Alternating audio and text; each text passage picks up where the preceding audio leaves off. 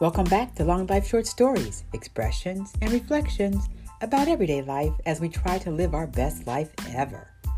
In our quest to honoring women this month, I'm saluting a few mothers, aunties, sisters, cousins, and female friends who are leaving their stamp in history. Up next, Claudette Colvin, a mover and shaker in the civil rights era. Before Rosa Parks refused to give her seat up on the bus in Montgomery, Alabama in 1955, there was a brave 15-year-old who chose not to sit at the back of the bus too. That young lady was Colvin. Touting her constitutional rights to remain seated near the middle of the vehicle, Colvin challenged the driver and was subsequently arrested. She was the first woman to be detained for her resistance. In fact, the first teenager. But her story isn't nearly as well known as Rosa Parks. In fact, her family has been fighting for years to get her more recognition. I stumbled on it by accident. The story behind her story is she was not the choice that the leaders of the civil rights movement thought could carry that battle.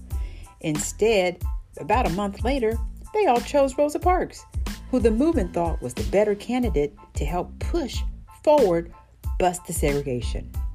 Rosa, after all, was married, had an outstanding status in the community, and lastly, believe it or not, as the story goes, she was light-skinned. Colvin was darker in complexion and considered way too feisty. Yup, they actually said that. Colvin still made the history books, and even today has a street named after her thanks to politicians fighting in her honor. She's retired now, and at 82, still feisty as ever. You can read more about her in the book Twice Towards Justice by Philip Hughes. So a shout out for Claudette Colvin this month, who was that bold teenager who stayed seated on the bus. Now don't forget to subscribe to my podcast and visit me at DarcelDillersweet.com. I am Darcel Dillersweet, signing off.